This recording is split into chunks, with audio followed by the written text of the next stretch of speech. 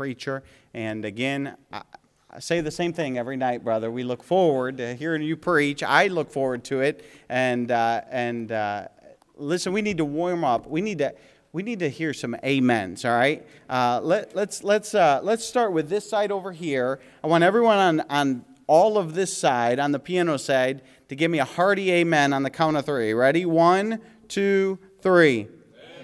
All right, let's try this side over here. Ready? Hearty amen on the count of three. 1, 2, 3. Amen. All right. I'm not going to try and decide which side won. All right, we're glad to have you, brother. Come preach the Word of God. Thank you, Pastor. Thank you very much. One time I was in a congregation, a wonderful congregation, but boy, were they quiet. And I don't have to have amens to feel good about what I'm preaching. I pretty much settled that this is the Word of God and this is the truth before I ever get up, so I can enjoy it in an empty room all by myself. I've done it before. But preaching away, and these people just sat there and looked at me like this, and so I kind of chided them, and I think it was in Michigan. It was either in Ohio or Michigan. It was, and I after the service, a couple of guys came up to me in the foyer, and they said, now, Brother Sam, the thing you got to understand is we're not Southerners. Now, I'm from Oklahoma, so we're a little far to the southwest to be called Southerners, like the Southerners of the South, if you know what I mean. But he said, we're not like Southerners. We're not emotional people. That's why you're not going to hear that out of us. We just don't do that. We're Midwesterners. I said, so no emotion. That's right. I said, that's funny. I watched Ohio State and Michigan play football. What'd you do, bus all those people in from the South that are going crazy on every play, you know? So, you know what I found out? Everybody's got an emotional button to push. But I just hope we have a spiritual emotional button to push. And by the way, amen is a biblical term, and it assents to the truth. And the Apostle Paul said that when an unlearned man or an unbeliever comes into the congregation, into the assembly, while the Word of God is being preached, then that unbelieving man or unlearned man or unbeliever is to be convinced of all the congregation. So how's that going to happen? It doesn't say the preacher has to convince him. That unlearned person is to be convinced of all, or that unbeliever, convinced of all. Now, how may all participate in a way so that unbeliever would be convinced? How could they do that? By a very biblical term, which is, when truth is proclaimed, amen. And then they can be convinced of all. But I'll tell you what, a lot of churches convince an unbeliever or an unlearned man. They might convince him that the preacher believes what he's preaching, but I'm not sure anybody else in here does. How we doing? Having a good time? But an amen convinces all. I went to a church, followed a pastor that had been there 29 years, the Southwest Baptist Church. He taught them not to say amen. He taught them not to say amen. And so when I went there after having pastored the Bible Baptist Church Stillwater for 16 years and a very lively and young congregation, man, it just killed me to go in there, and it was just dead silent. So I did a little teaching on that out of the book of 1 Corinthians in chapter 14 and taught them that it was biblical. And, I went through the whole thing, sort of an exposition of that chapter that is really not about tongues. It's about prophesying, 1 Corinthians 14, or proclaiming and preaching the Word of God. So I went through this sermon, and it seemed like the people got it, and they were thanking me for it after church. And I told my wife, oh, man, I can't wait till, that was a Wednesday night, I can't wait till Sunday. I mean, we're going to get some amens on Sunday. We had a good service, and I preached my gizzard out, and just preaching away. Nothing. So I preached it again the next Wednesday night. But you've already preached this, right? I'm going to keep preaching it till it gets across. And so anyway, the next Sunday, here's the interesting thing. The next Sunday I was preaching, and people were responding, and they were assenting to the truth and saying amen. And about a 50-some-year-old lady from about 4 rows back, first-time visitor, walked down the aisle and got saved that morning. She got saved. And after she had been led to Christ here at the altar and got saved, and my wife was talking to her, and maybe, I don't know if you was taking the information or what there, and we were baptizing. And the lady said to my wife, she let her know that she was my wife, and she told my wife, you know, I've never been to a church where they said amen. And every time your husband would say something that was registering or resonating in my soul, and the people said amen, it's like it went in deeper.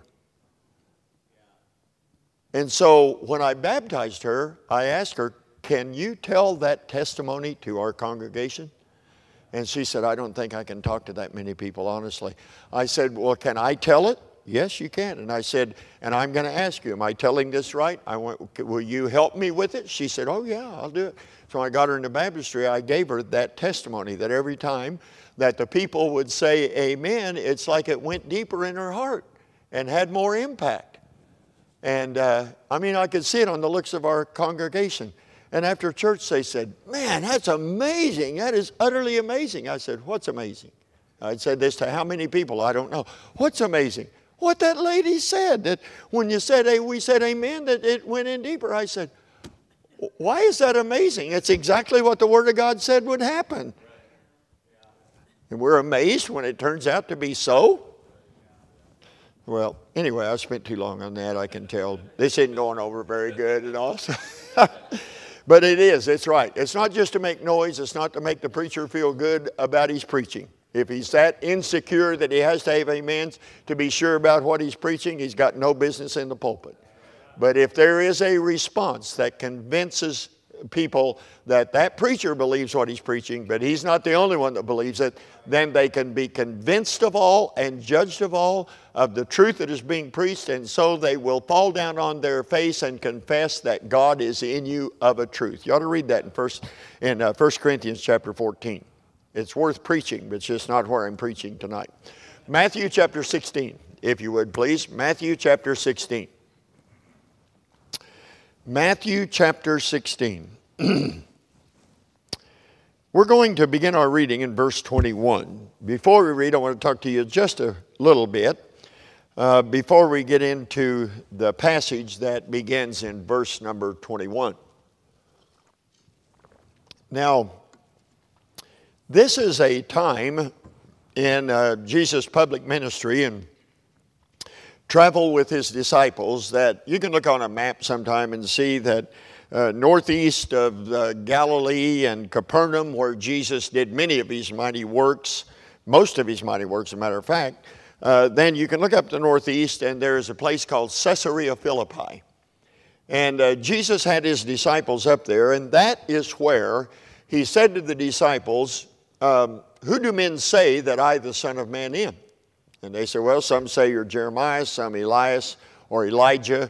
Some say this, some say that. And then Jesus asked that all-important question, but who do ye say that I am? And this is a time when we're all cheering for Peter because he spoke up, as he often did. But this time he was right on. When he said, who do ye say that I am? Peter acted as the spokesman and said, thou art the Christ, the Son of the living God. And that truth is central to all truth in the Bible. Every bit of it. You take the deity of Jesus Christ away, and there's no need in us meeting here. We have nothing to talk about. We have nothing to say. We have no reason to meet. But Jesus is the Christ, the Son of the living God. And we all want to say that, well, I do, but you're Midwesterners, so maybe you don't want to. But anyway, I want to say, way to go, Simon Peter. I'm so happy for him.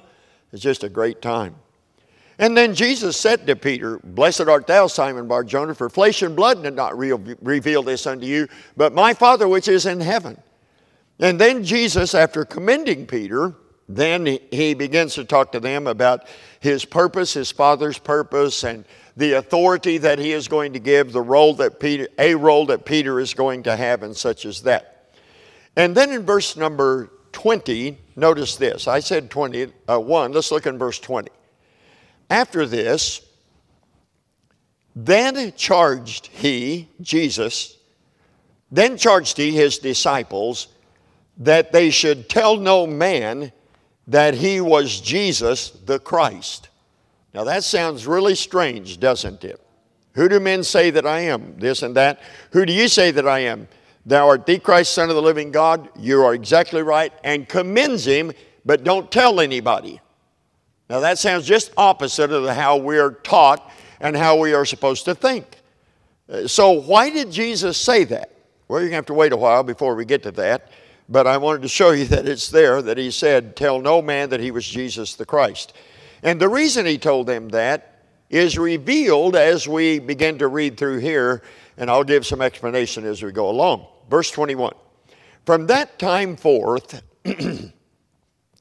began Jesus to show unto his disciples how that he must go unto Jerusalem and suffer many things of the elders and chief priests and scribes, and be killed. Now he is just now letting them know what's coming. He began to show unto his disciples, and be killed and be raised again the third day. Then Peter took him and began to rebuke him, saying, Be it far from thee, Lord, this shall not be unto thee. Oh, wow. So much for that moment of glory with Simon Peter. Verse 23, But he, Jesus, turned and said unto Peter, Get thee behind me, Satan. Ouch. Thou art an offense unto me. For thou savorest not the things that be of God, but those that be of men. Then said Jesus unto his disciples, see that paragraph marker there? The thought shifts, and he says, Then said Jesus unto his disciples, If any man will come after me, let him deny himself and take up his cross and follow me. For whosoever will save his life shall lose it. And whosoever will lose his life for my sake shall find it. For what is a man profited if he shall gain the whole world and lose his own soul? Now let me make something clear here. I have in my Bible circled the word soul.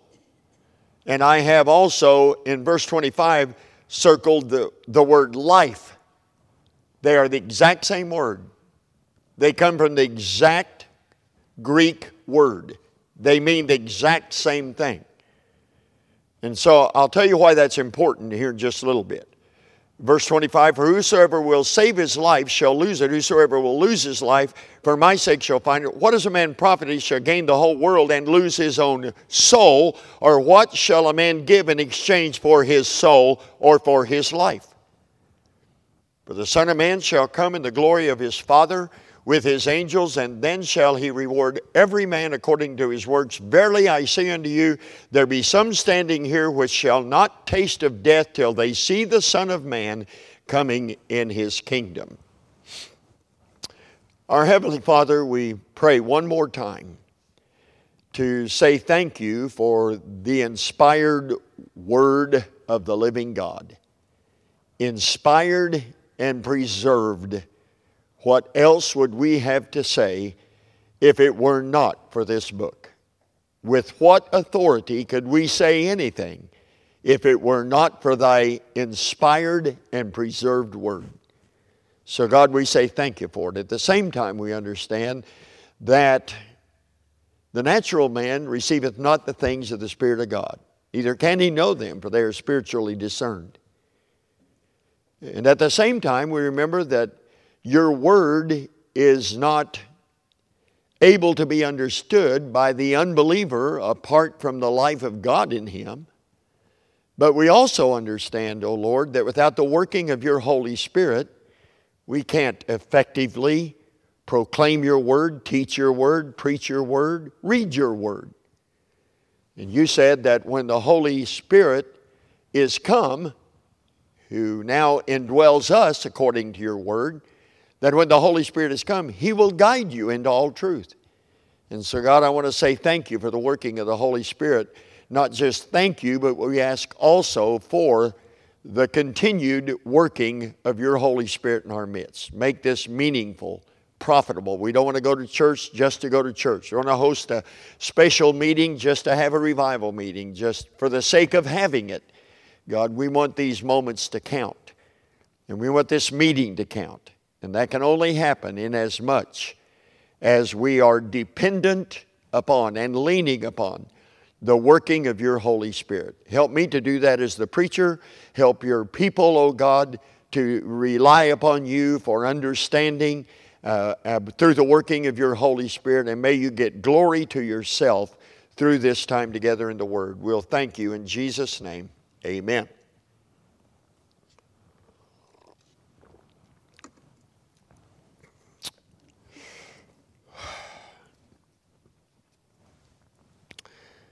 Back several months ago, a number of months ago now, I had in the same summer, I'm trying to remember the exact year, but it was either 18, 19, can't remember exactly which, but in the same summer I had two things happen where I was challenged. I was challenged about my physical conditioning. One was from a man, and I was preaching in Boston, and he is a graduate of our school. He graduated when he was about 57 or 8 years old, somewhere right in there. It's called the grandpa of the campus, you know. But he really wasn't, because we had another man that came when he was 72, had just gotten saved, and he came to Bible college. Nonetheless, so I'm preaching up in Boston, and this guy is there visiting his son, and he came to the meeting, and he said, "Brother Sam, how about we get together for breakfast?" I said, "Okay." I noticed when he came in, by now he is 62 years old, 63 right in there. And when he came in, he had on a T-shirt, and I watched him walk in. I was already seated, and I watched him walk in, and I thought, whoa.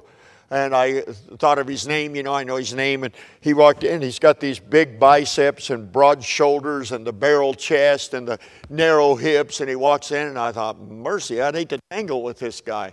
He is in shape. So we sat down, we started talking, and I called him by name, and I said, "Man, it looks like you're staying in good shape." Well, he tried to be modest about it. I said, "Come on, you wore the T-shirt so I would notice. Don't sit there looking so humble about it all." So anyway, we're talking about it, and he said, "Brother Sam, you could do this." I'm sitting there with a short sleeve shirt on, and you know, my arms looking like that. And he said, "You could do this." I said, "I could do what?" "You could build yourself up like this." And I said, "No, I don't think so." And he said, "You could." So he started challenging me to get into an exercise program. "Wouldn't you like to get in better shape? And wouldn't you like to look like this?" And I said, "Well, you know, I do miss the days when I used to exercise, push-ups, and do the whole thing. I miss the days. I'm as vain as any man. I miss it when my wife would come up and do this and then say, 'Nice, nice.' And I would feel like this, you know. And I kind of miss that. Now she comes up and says, 'What happened? Something's wrong here.' So yeah, I miss those days, but no, not that much. And he said, 'Well, you can do it.' And so he tried to press me, and I kept resisting. And he said, 'Why wouldn't you just join a gym club or something like that, do the exercise, and get in shape?' And I said, 'I don't want to.' And he said, 'You don't want to?' I said, 'No.' 'Why not?' I said, 'It costs too much.' And he said, 'Well, no, you can find these specials, these gyms, you know, they run these specials.' I said, 'Bruce, it's not the money. I'm a Baptist preacher. I've got plenty of money. What are you talking about?' So it's not that. That's not the price I'm talking about. It's the price to put my body through what it takes to look like that. I travel all the time, and I'm preaching, and I just don't have the energy. I don't have the desire. So you can talk all you want to. I ain't going to do it because it costs too much.'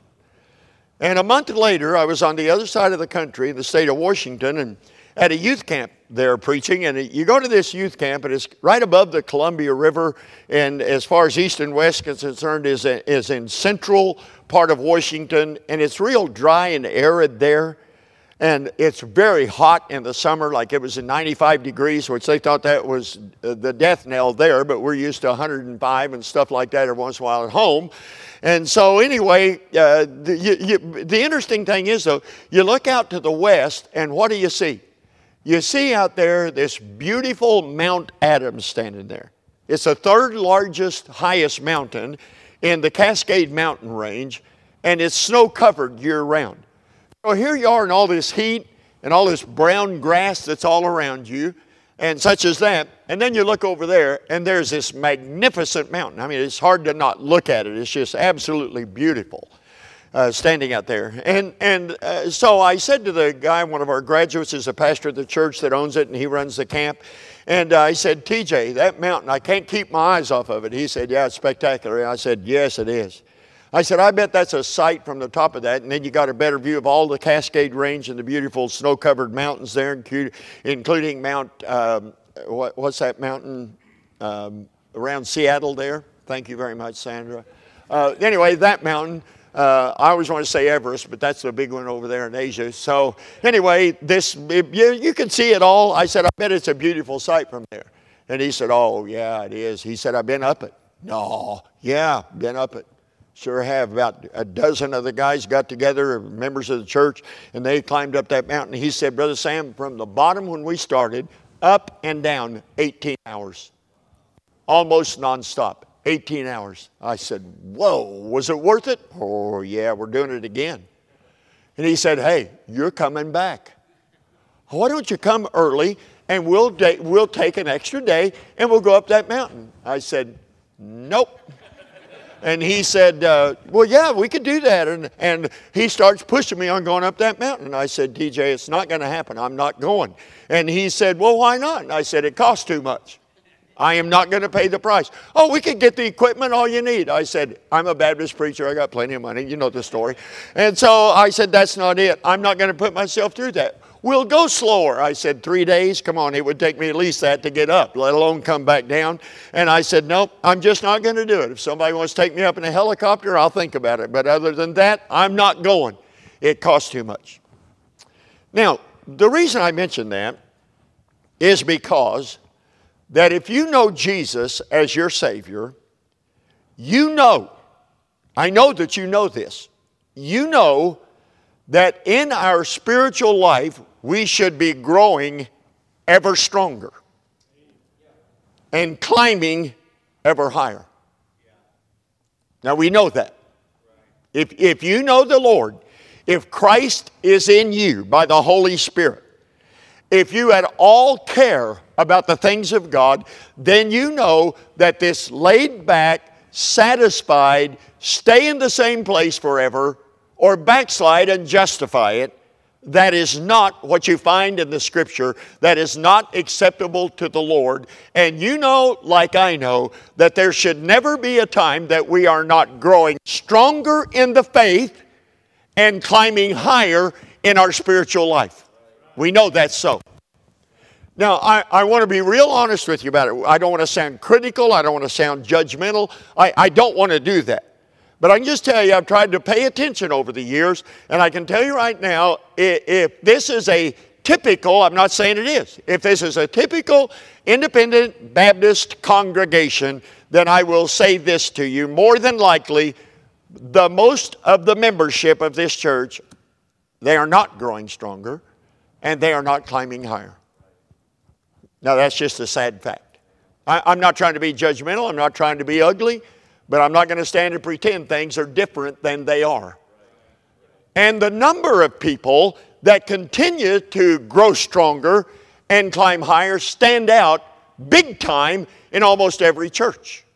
Because I have pastors that point out this one and that one, and yeah, I might mention a member. Oh yeah, that member, that boy, that person, and they talk about the fact that they never stop growing, they never stop learning, they never stop, their appetite never changes. They want to grow in the Lord, and so they are growing stronger and climbing higher. Now hold on just a second. I'll remind you of this. I'm not too proud to do this. I'm 76 years of age, and if I have the presence of mind till I'm 95 or 100. My mother lived to be almost 3 weeks from 96. Her mom lived to 103. There's a lot of longevity in our house. And if I live to be 100 years old and have soundness of mind, now my wife says that's not looking too good, but if it should happen that I live to be 100 and have soundness of mind, there is no reason for me not to continue to keep growing stronger and keep climbing higher in my walk with God.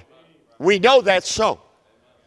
And if that is the way it's supposed to be, then somebody should ask the question, why isn't it so? that rather than somebody standing out as a spiritual-minded soul in the congregation, somebody that is growing stronger and somebody that is climbing higher, why is it they stand out when really it ought to be normal Christianity? Two amens is not going to get it. That kind of Christian life should be normal Christianity. It should not be so noticeable. It should be expected of everyone that knows Jesus. So why doesn't that happen? Same reason I don't look like Bruce. Same reason I haven't been up Mount Adams. The cost is too high. That's what our passage is about. The high cost. Now, to be clear, I want to say that your salvation and my salvation costs, but it didn't cost me. And your salvation didn't cost you.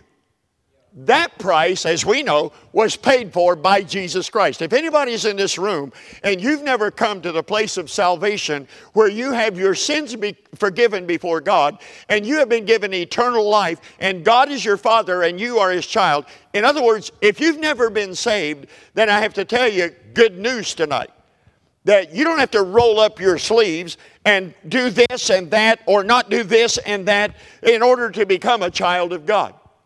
You don't pay the price to be saved. There's no price you can pay to become a Christian, to become a believer in Jesus Christ. Jesus already paid the price. And when He went to the cross of Calvary, listen to this, when He went to the cross of Calvary, He went there, the book of 2 Corinthians chapter 5 says, that He might reconcile us to God.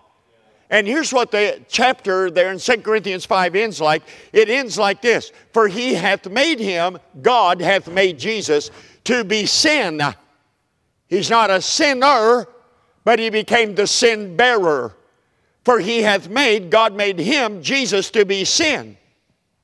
Jesus, who knew no sin, He made Him to be sin for us, that we might be made the righteousness of God in Him. I'm just telling you, the story of salvation is a marvelous story. Because here's what happened to me and everybody else that got saved. When I was a 6-year-old boy, I walked down that aisle aware of the fact that not only is there a hell, but without Jesus, that's where this boy's going to go. And the preacher preached what Jesus did to keep a boy like me from going to hell. And I'd heard of it in my home and in my house. And I walked from about 5 or 6 rows back myself, sitting by my dad, and said, Dad, I need to go get saved. I'd talked to him about it the week before. And my dad said, fine. And my dad walked down the aisle and knelt right over here. And Mr. Chance is the deacon that came and took his Bible and helped me, read to me out of the Bible, talked to me about some things. And I called upon the Lord and I got saved. Now, I walked down here, down that aisle, before I called upon Jesus, I walked down there, and my sins were heavy upon me. Even a boy. I was aware of my sinfulness before God. I hadn't cussed. I hadn't smoked. I had never been drunk. I might have hit my sisters, but it was self-defense, honestly. So I hadn't committed a whole plethora of horrendous sins and such as that. I hadn't done that, but I knew I was a sinner before God. And when I got up from there and went back to my seat, I was no longer the sinner I was, because the sins that were on my account are now put on the account of the cross of Jesus Christ, and the righteousness of Jesus Christ was put on my account. I was reconciled to God. You don't pay that price. Jesus pays that price. If you're waiting till you reach a certain level in your life in order to be saved or think you're saved or try to be saved or such as that, you're missing the whole point. Everything that was necessary, it's called a free gift in the book of Romans chapter 4. It's called a free gift 4 times. That Jesus coming and dying for our sins, He died to give us the free gift of salvation. Free gift, free gift, free gift, free gift. So the way of salvation costs. It costs God. It cost His Son to die on Calvary for us to be saved. He paid the price. All we can do is receive it. But Jesus is not here in our passage teaching how to be saved. He is teaching disciples how to be disciples. He is teaching saved people what it is to be saved. See, And so here's how the thing develops and how it goes. After Peter said, "Thou art the Christ, the Son of the living God," then you saw with me that Jesus then began to tell them. He began to give them understanding. Please try to get in your mind that they had come through what would be called the year of popularity. Because Jesus of Nazareth was wildly popular. I don't even like to use the name in relation to Jesus, this popularity thing, but he was. And people were coming from everywhere over the known world and wherever Jews were. And they were coming, some anticipating the Messiah, some because they had ill or sick or diseased or demon-possessed people. And they were coming, and they came by the multitudes. They just kept coming. And so here they are, and they are coming to hear Jesus. And Jesus is doing all of this work and all of these miracles, and he is doing his Father's bidding and doing his work. So Jesus is doing all of this and teaching them. And now he says to them, being as popular as he was, he said, "Now, I'm going to Jerusalem. I'll be delivered into the hands of the chief priests and the scribes and the elders, and I will be killed." His words. "And I'll rise again the third day." Now, I don't think you and I probably are even able to grasp that Jesus saying, "I'll be delivered into the hands of those who hate me and be killed." I doubt if we can really fully grasp the impact it had upon the disciples and the shock effect of that statement. You know why? Well, because they looked at his popularity. You know why? Because they had observed his life. Holy, harmless, sinless, undefiled, separate from sinners. Power. I said all power. Power over demons. Power over the elements, could stop the wind and the waves. Power over disease. Power over leprosy. Power over death. I mean, he had all powers given unto him. All authority, all powers given unto him. They saw that power. So they heard him teach, they watched his life, they saw the power that's demonstrated, and one thing the disciples were convinced about, and Peter was the spokesman, the rest of them except Judas, who was a hypocrite, were in agreement when he said, "Thou art the Christ, the Son of the living God." And so knowing that, believing that, do you know what they were expecting? They were expecting everybody to soon realize it. How could they deny it? I said, how could they deny it? This person had never walked, and now they're walking. It was manifest. This person was a leper, and now they're not. This one was blind, and now he sees. This one was deaf, and now he hears. This one was demon-possessed, and now he's not. I mean, he showed his might and his power. How could they not believe he's the Messiah? And they believed it, and they were convinced at the time that was coming that everyone would acknowledge it and see it, and that Jesus would therefore establish his kingdom, that he would reign upon the throne of David, and that he would deliver Israel from the oppression of the Roman Empire. That was their thinking. See, that Jesus is going to establish his kingdom. The prophecies were that this Messiah that would come would be the King of Kings and Lord of Lords. And they believed that.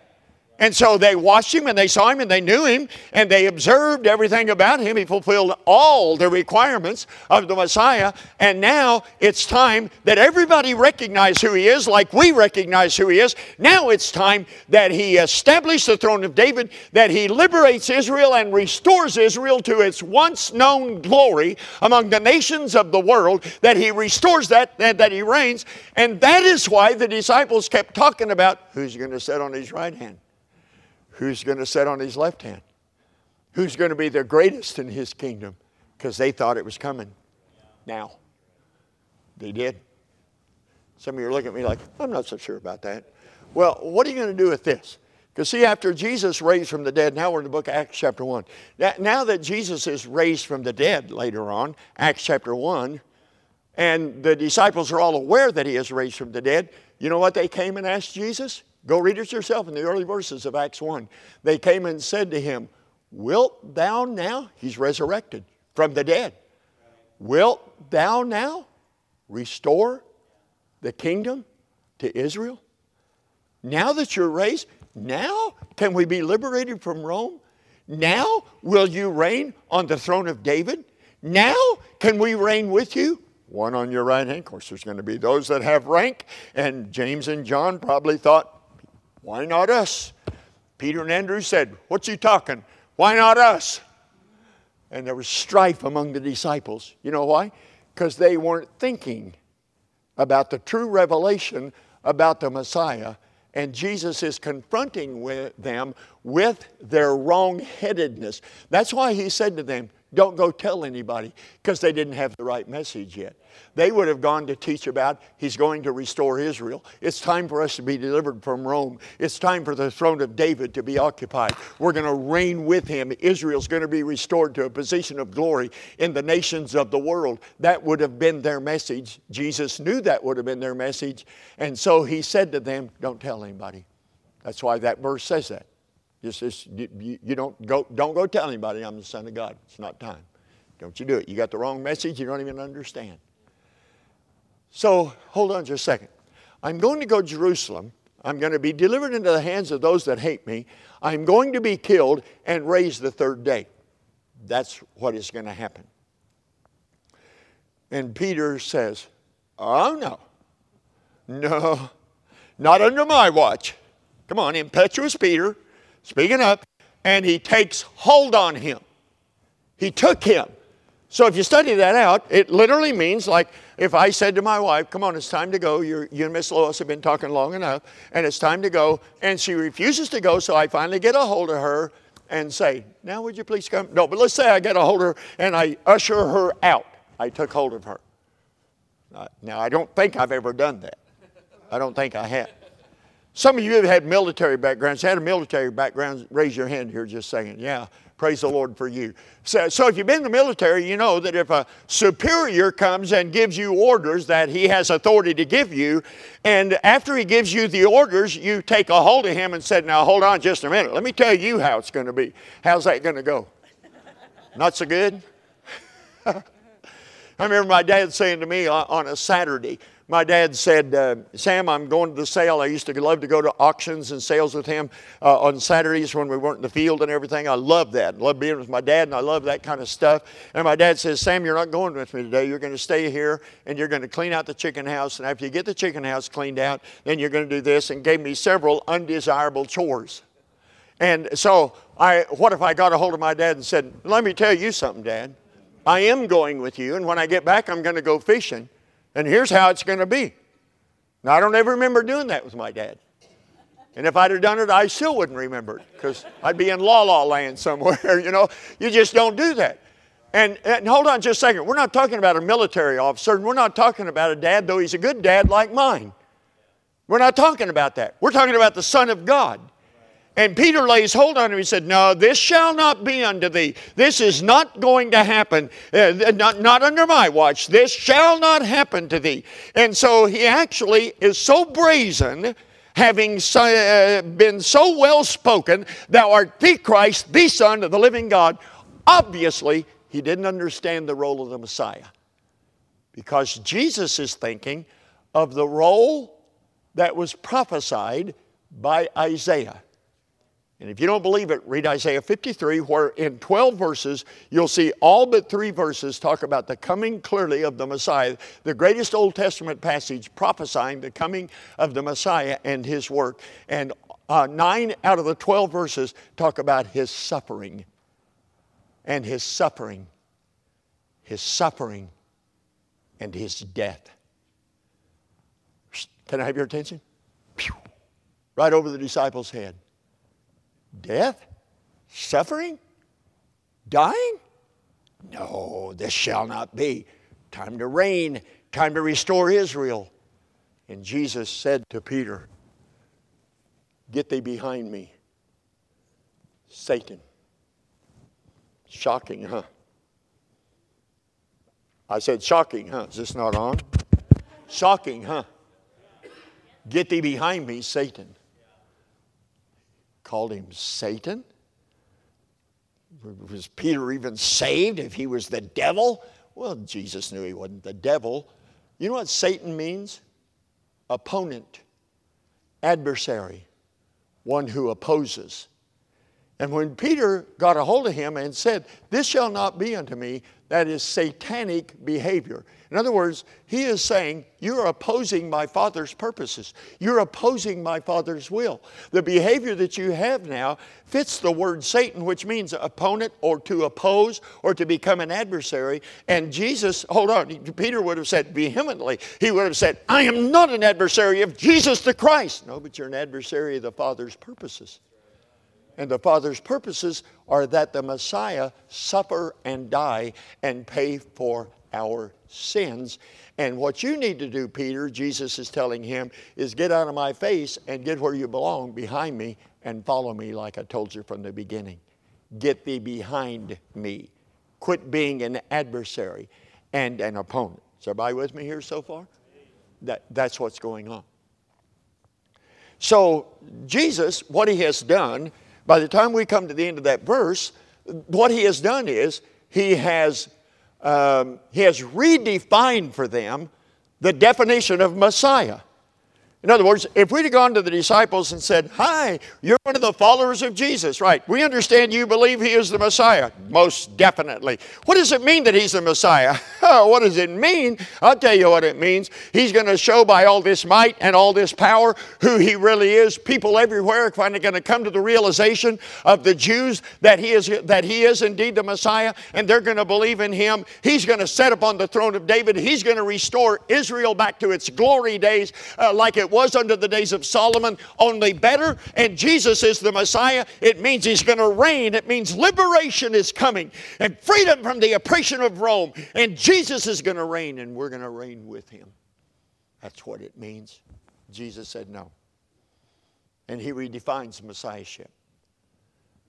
I'm going to go to Jerusalem. I'll be delivered into the hands of those that hate me, and I will die. Understand Messiahship. Now, let me ask you this question. If the disciples did not understand Messiahship, if they didn't understand that, which they did not, can I get some agreement here so I can move on? I mean, so you've got to make sure we're all going on this thing together.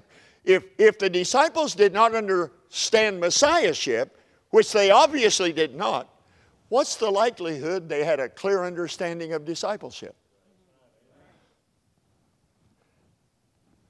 Well, there's no chance. What does it mean to be Messiah? Already told you. It means he's going to sit on the throne of David, restore Israel, reign, glory. It's good. What does it mean to be his followers? Well, to be one of his disciples? Well, somebody's going to sit on his right hand, somebody on his left hand. Somebody's going to be the greatest in his kingdom. What we're going to do is reign with him. Did you know they actually will someday? But it was a lot farther out than they were expecting.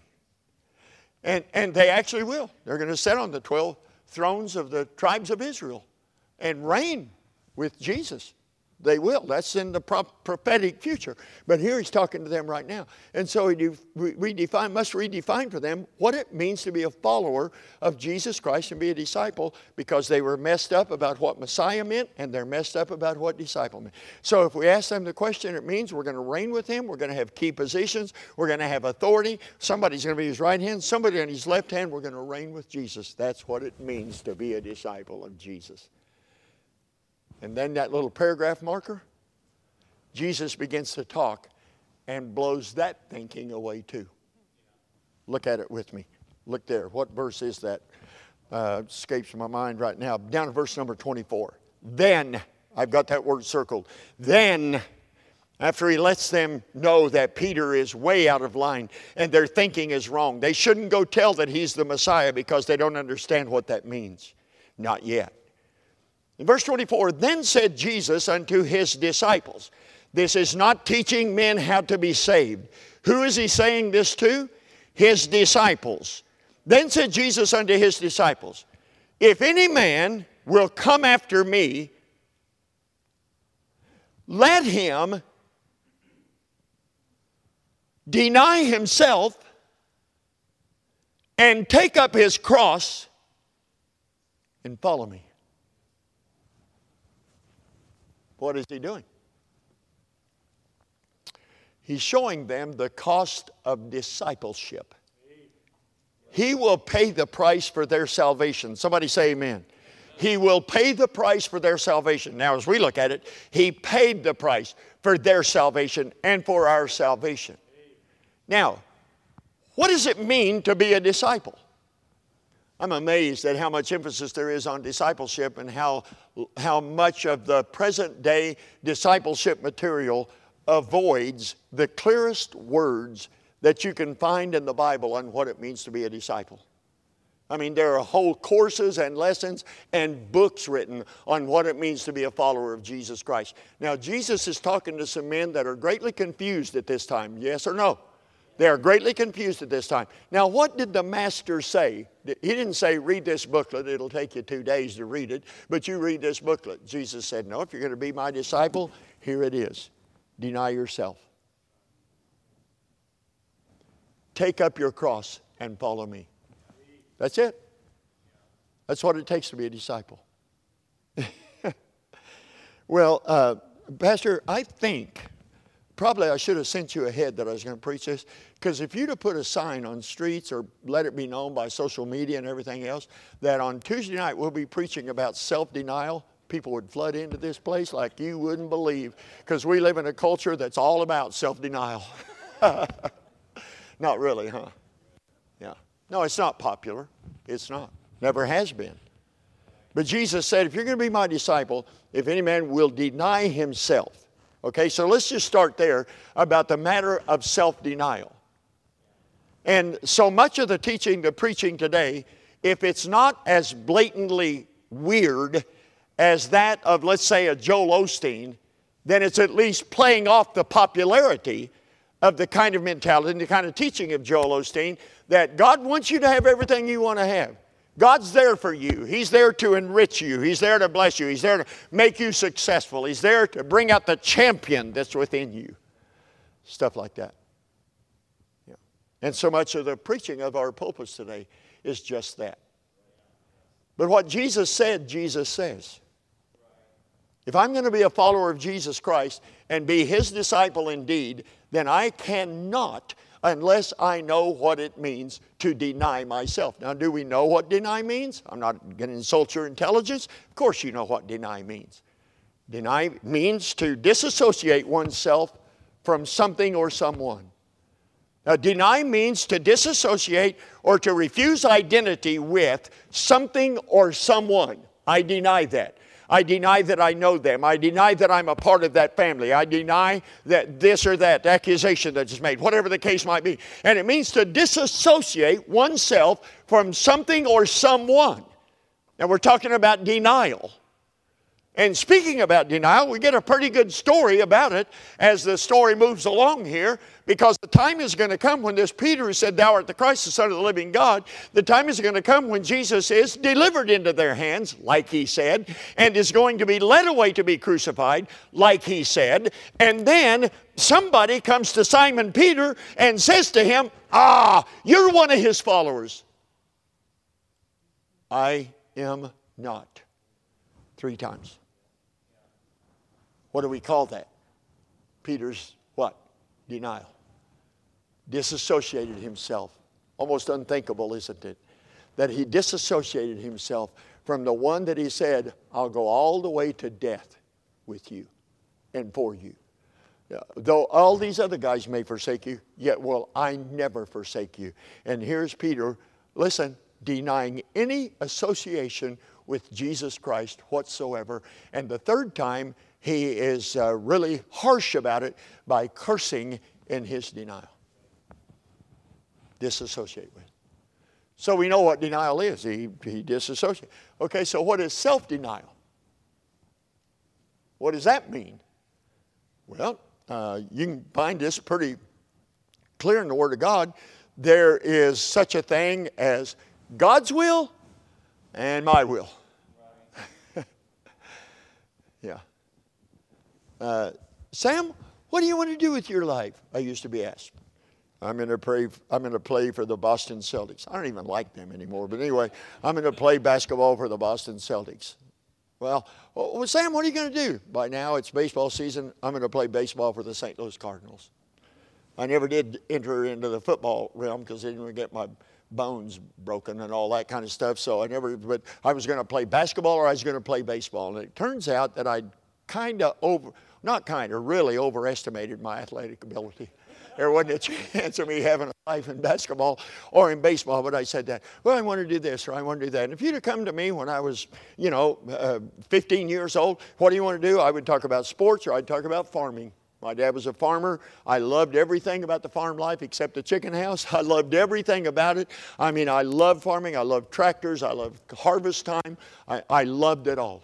Just hauling hay. I even liked hauling hay. I liked the whole thing. Back when hay bales, you could pick them up. You can't pick them up anymore, but you used to pick them up. I loved hauling hay. Made good money off hauling hay. Yeah, I loved it. I wanted to do that, or I had some other ambitions and desires. And when God spoke to my heart that day when I was 16 years old, I'm putting my finger on you and you are supposed to preach and that's all you can do with your life. I wanted to argue with God. That's what I wanted to do. I wanted to argue with Him. Because did I like preachers? Yeah, I like preaching. Preachers used to come to our house and eat. Man, I loved preachers. Looked up to them, sort of like the soldiers that came to my house when my brothers were in the army. Looked up to those guys. I looked up to preachers. Was taught that in my home. I loved preachers and preaching.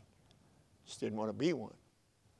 So for me to be a preacher, it wasn't like, I'd always dreamed of being a preacher. I'd never dreamed of being a preacher.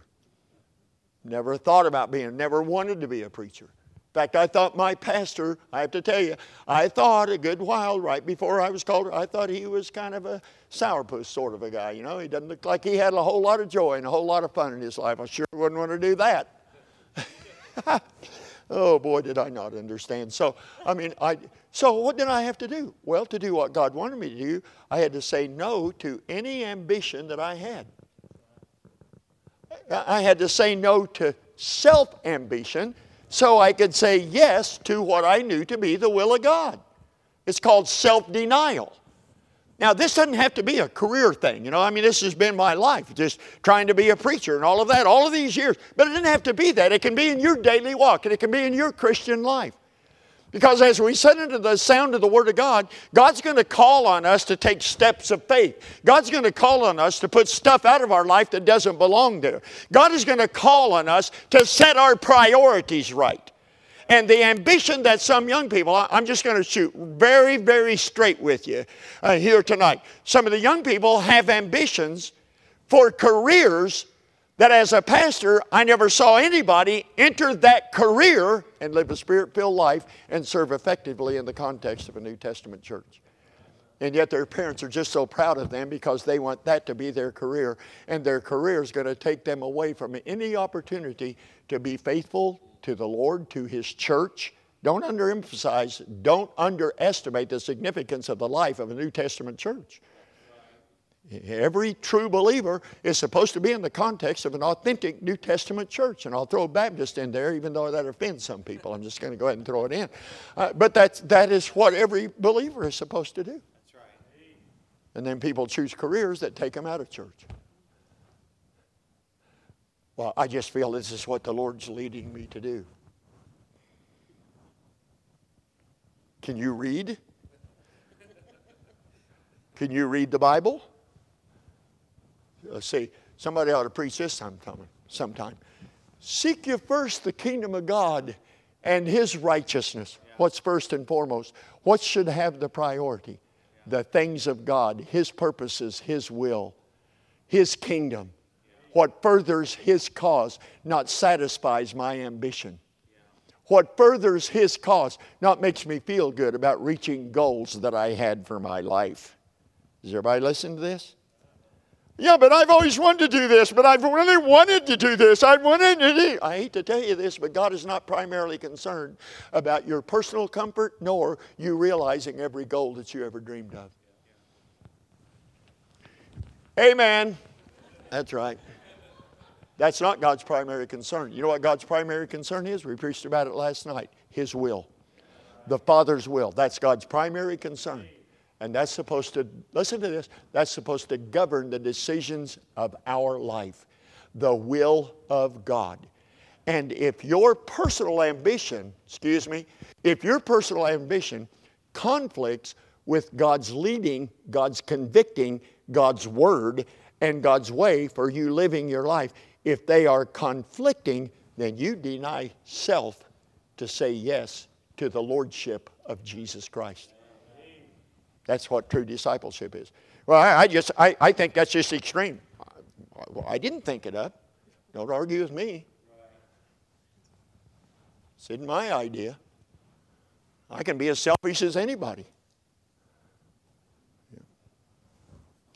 I remember when I went to the Bible Baptist Church, Stillwater, Oklahoma. It's in a university town, and the church was really, I think I made mention of this, and on life support, and I went in there having come from a church in my hometown that grew up to over 200 in attendance in that little hometown. I mean, I remember when her family came, we were still small, and maybe on Sunday morning, 60, 70 people, Sunday night, 50, Wednesday night, 40, 50 people, you know.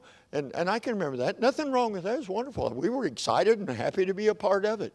But that church grew, and so I got to be a part of it. Went off to Bible college, and while I was in Bible college, Springfield, Missouri, joined the Seminole Baptist Church, had an old saintly, godly preacher. I heard him preach for 3 years while I was in Bible college. I heard him preach twice without tears. And he didn't have a faucet. He was the real deal, you know. I mean, this man had a heart of compassion. I heard him preach twice. And that church was packed on Wednesday night. It was packed on it was way outgrown the facilities, and the people just kept coming, and that church was alive. Went to the First Baptist Church in Del City and got hired on by a childhood hero of mine to help on the church staff and to work and serve there. And worked there for 7 years. Saw that church grow from around 500 up to well over 800 and hit 900 and much more than that on big and special days and such. I was always a part of a growing church. And so when I left that church to go to Stillwater and take a church that was running, well, they was running about 100. And about 75 of them would come in on the buses.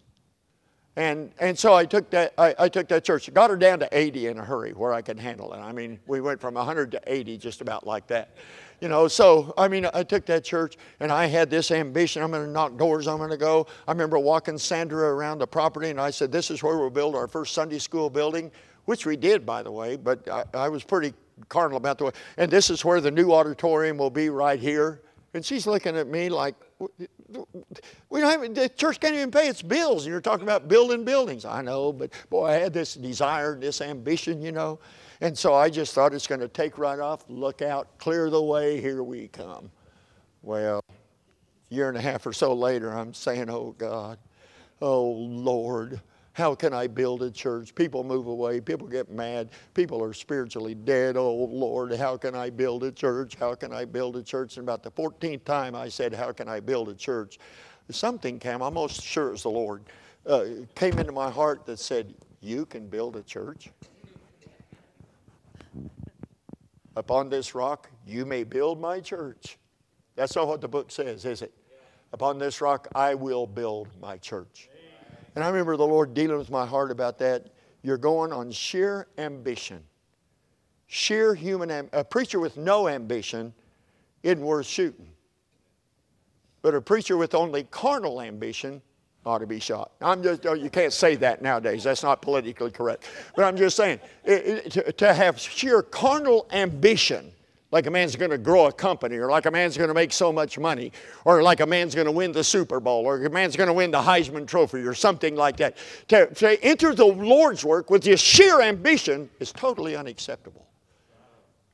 So I had to put aside all of my ambitions. Lord, if you want me to pastor this church, and if it never gets bigger than it is, that's up to you. I'm going to preach. I'm going to work. I'm going to do what you call me to do. What happens as a result of that has to be entirely up to you. I had to put myself aside in order to say yes to Him. We understand what that means? You know what I found out in my life? It never stops. I said it never stops. It never stops. I've got, on one airline, I've got 1,700,000 miles. Not even counting the other ones. I don't even know how many. Maybe 2.5, 3 million. I'm so tired of flying. I'm sick and tired of this nonsense that they're putting you through in flying nowadays. I don't want to fly. I don't. And there are times, we moved out of our big house on 1 acre of land and moved into a retirement village. I like the place. I like to sit down. I like my recliner. I like my own bed. I like times to run around, go here and go there if I feel like it, and if I don't, just sit in the house. I mean, how old do you have to be before you finally earn that anyway?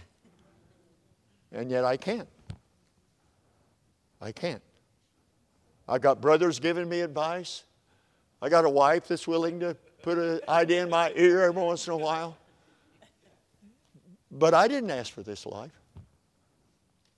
No matter how I feel like I want to do and I would prefer doing at this age and this stage of my life, my ambitions and my desires were not God's primary concern when I was 25 years old, and they're not His primary concern now. His will is His primary concern. And if I don't put aside my will to embrace His will, it's not going to be good. I have ceased being His disciple. So you're not saved? That's not what I said. Nothing can change the salvation, the eternal life that is ours. But we're talking about, what does a disciple do? They deny themselves. Now, in this time of COVID and all of this kind of thing, you know why a lot of people aren't back in church? They don't want to. We like being at home. Never mind that the definition of ecclesia, from which we get church, has a whole lot to do with assembling. I could argue the case, I think, effectively, that the very first business of any church is to assemble. And I'm not talking about those who are at high risk. I'm not talking about, I'm not trying to put pressure on anybody. I'm just saying, when a person gets to the place where they say, I don't want to go to church. Well, God's not primarily concerned about what you want to do. God's primarily concerned that you are devoted to Him, that you obey Him, that you love Him, that you love His church. Now, I love the Lord, but I just don't love the church. You're lying. If you say to me, I like you, but I don't like your wife, well, that's okay. It's not okay. And the church is His bride. Don't say you love Him and you don't love His bride. That's ridiculous. Don't make me sit down and say amen again. Come on, friends. And we deny self. And the second thing Jesus said is to take up your cross and follow me. The cross, an instrument of pain, an instrument of suffering, an instrument of death. I am crucified with Christ. Nevertheless, I live. You know what Paul's talking about there, don't you? Sure you do. He crucifies self. He dies to himself. He said, I die daily. And he dies to himself. Let him take up his cross. It's an instrument of death, pain, suffering. It's an instrument of shame and reproach. That's why the Scripture said, Paul writing in Philippians 2, that he was obedient unto death. What's this? Even the death of the cross. I mentioned that Sunday. Even the death of the cross. The lowest rung on the ladder of humiliation that any man could endure would be crucifixion. Death by crucifixion. And Jesus humbled himself and became obedient unto death, even the death of the cross. Now he says, you want to be my disciple? You want to be my disciple? You want to be my disciple? You want to be my disciple? Then be willing to take up that cross and follow me. Did you ever hear anybody say, somebody that's poor, well, it's just their cross to bear? Did you ever hear stuff like that? Man, they've had a lot of sickness in the family. Well, that's just their cross to bear. Do you know that Jesus didn't have that in mind, even remotely have that in mind? Because those are things that come upon us that we don't really have control over sometimes.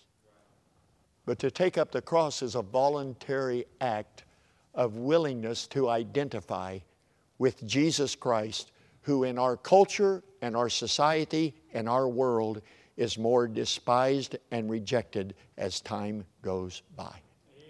You can say you're religious and you won't get in too much trouble. But if you say you're devoted to Jesus, and you really are, that's not setting too well with a culture that went from being fairly favorable to Christianity to tolerant of Christianity, and day by day is becoming more anti Christian. And we're going to see about our devotion, I got a feeling, as time goes on. And are we willing to suffer the reproach of and bear the cross of identity with Jesus Christ? Deny self, take up the cross, and follow me. Well, Brother Sam, I'm saved. Okay, I didn't say you would. I mean, I know I'm saved. We're good. But I'm not ready for that. Well, you don't have to do it. You can save yourself from it. You can protect yourself and do what you want to do. You don't have to do what he has for you to do. But he said, if any man will save his own life, is everybody listening? He'll lose it. Does it mean they're going to die? Well, we're all going to die eventually. You mean God will kill him? Well, I mean, God's capable of that. But I think really what he is saying is you're going to lose what you would have had.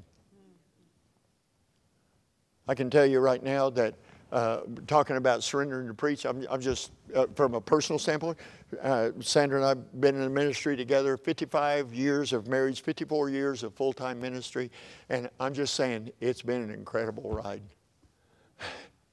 Oh, the ministry's hard. People, they hurt you. People will hurt you. Well, yeah. That measures about like this. The joy of following Jesus, we can't reach out far enough to measure it. Literally, we can't reach out far enough to measure it. And had Sam Davison said, no, I want to farm. I'm going to protect myself from denying myself, and I'm not going to follow Jesus. I'm still saved. I'm still going to go to church, but I'm not going to do what he has for me to do. I'm going to farm. I'm going to do this. I figure if I'd have got to be a farmer, I could be easily $5 million in debt by now. Easy. No, I gave up that debt to follow Jesus. And had I not done that, then we would have lost the life that we've enjoyed in serving the Lord. In place of what? You have to ask that question. What would you have had instead? You have to ask that?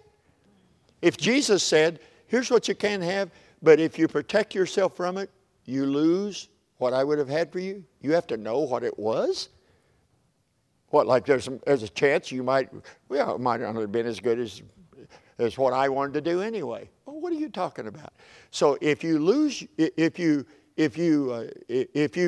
protect yourself from it, then Jesus said you lose. But if any man will lose his life for my sake, he'll find it. Find what? Meaning, purpose, joy, usefulness, being in the center of his will. Yeah, that's what he's saying.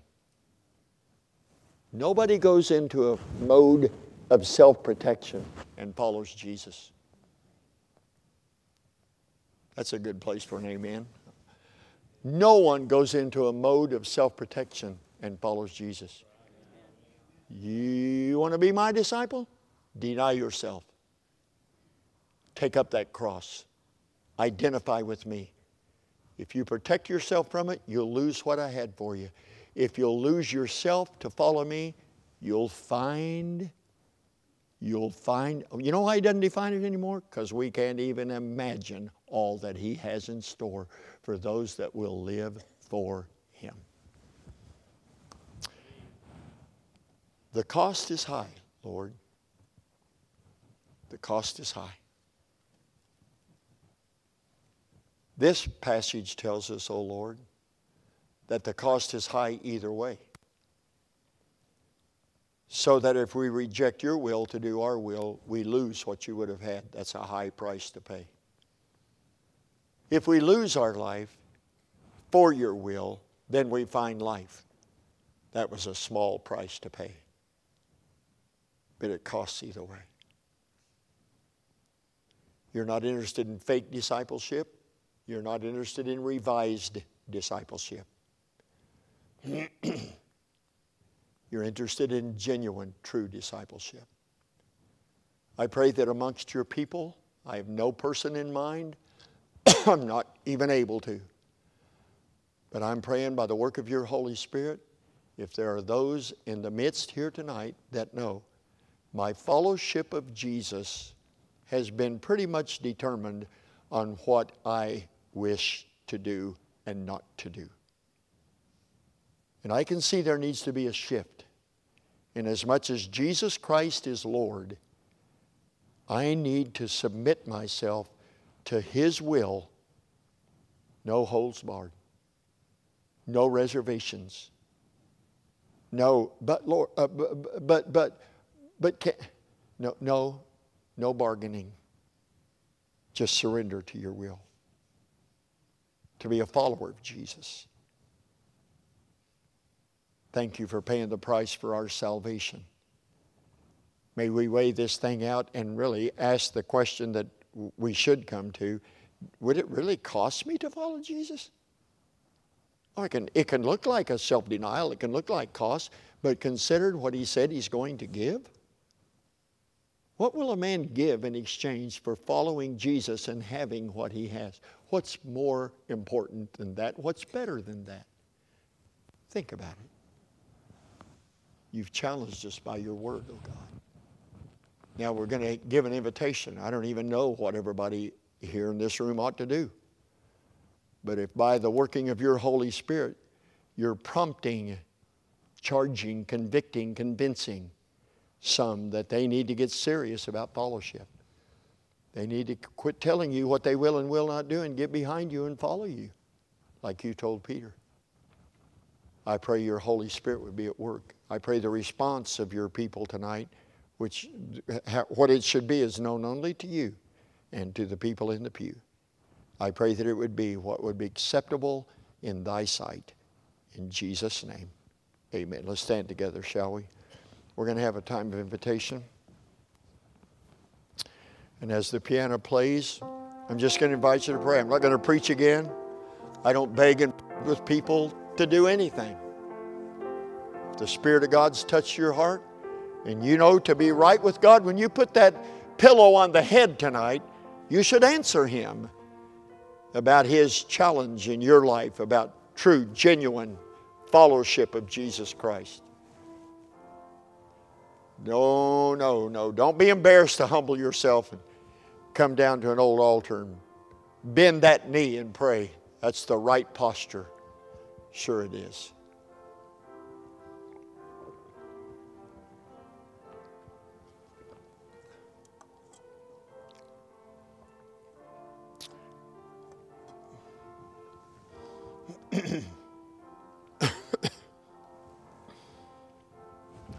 If any man, any person, if any person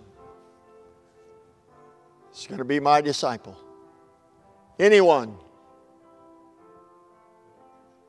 no exceptions, self-denial, take up the cross, follow Jesus. Wherever He leads, go.